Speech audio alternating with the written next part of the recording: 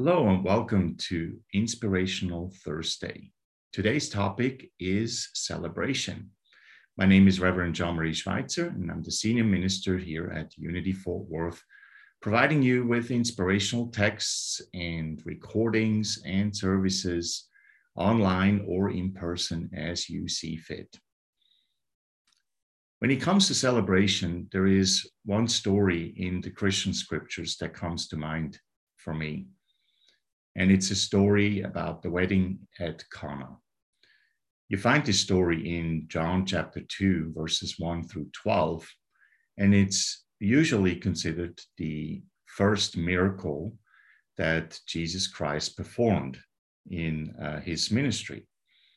And in Unity, what it's interesting to know is we don't actually believe that these miracles were actually miracles. We just interpret miracles as our lack of understanding of how spiritual law works. And Jesus demonstrates in these stories, according to the gospel writers, how he used these spiritual laws in situations in his life, and also to teach his disciples how they later on can use these spiritual laws. So as you probably remember, the wedding at Cana is about turning water into wine. And by itself, of course, if you think about it in a very literal sense, then that really sounds like a miracle.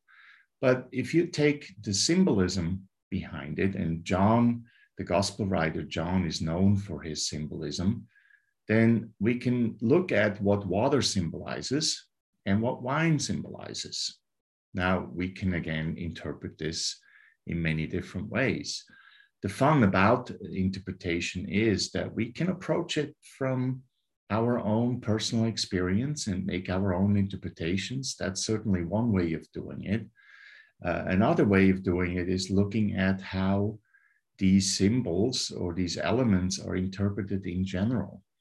So wine, as we later learned too at the Last Supper, has a very specific meaning. As you know from the Last Supper, that Jesus goes ahead and says, this is my blood. The blood of Christ is symbolized by the wine. Wine is red. Red symbolizes the power of life, one of the Unity 12 powers that we teach.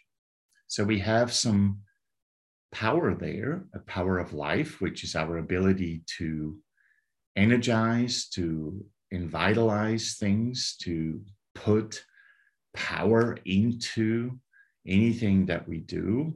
It's the last power. It's the power also associated with Judas, who essentially or eventually betrays Jesus, but represents really the life essence of everything.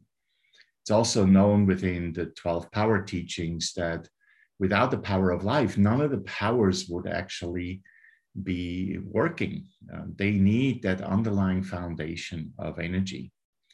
So we have the blood of Christ representing that power of life, that vitality. That's how often wine is interpreted, as the vitality of our way of being, to give her just a little bit more oomph into what we are doing.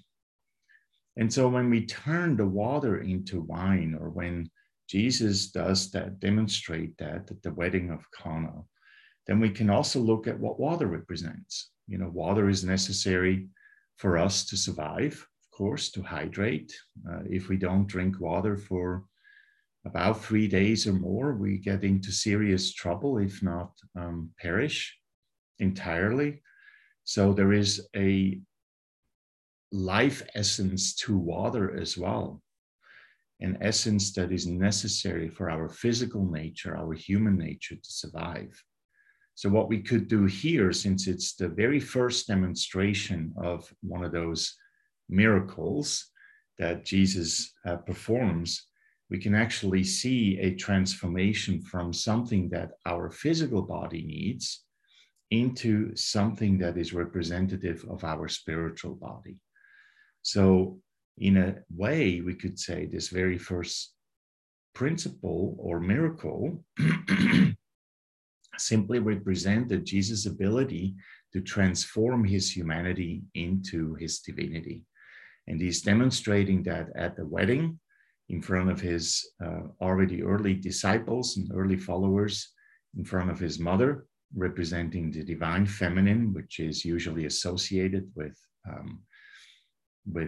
potential, the passivity of potential out of which can everything exist or be manifested. The divine feminine also represents the emotional side, the heart space, a very important part of our divinity. So we could say that in front of his mother, in front of the guests of the wedding, Jesus demonstrates that necessity for us to not only keep our physical body alive, but find that one thing that vitalizes or enriches our spiritual side. So when we look at celebration, then we could look at it in that way. What is there to celebrate is our ability to remember who and what we truly are. If we remember in a moment when we are challenged, that, wait a minute, there is more to me than what I often think, especially when I'm challenged. I'm not just a broken person or a person that needs fixing. I also am, even if I see myself as broken, at the same time, have the ability to evolve from the brokenness into perfection. The perfection that we believe in unity is already present.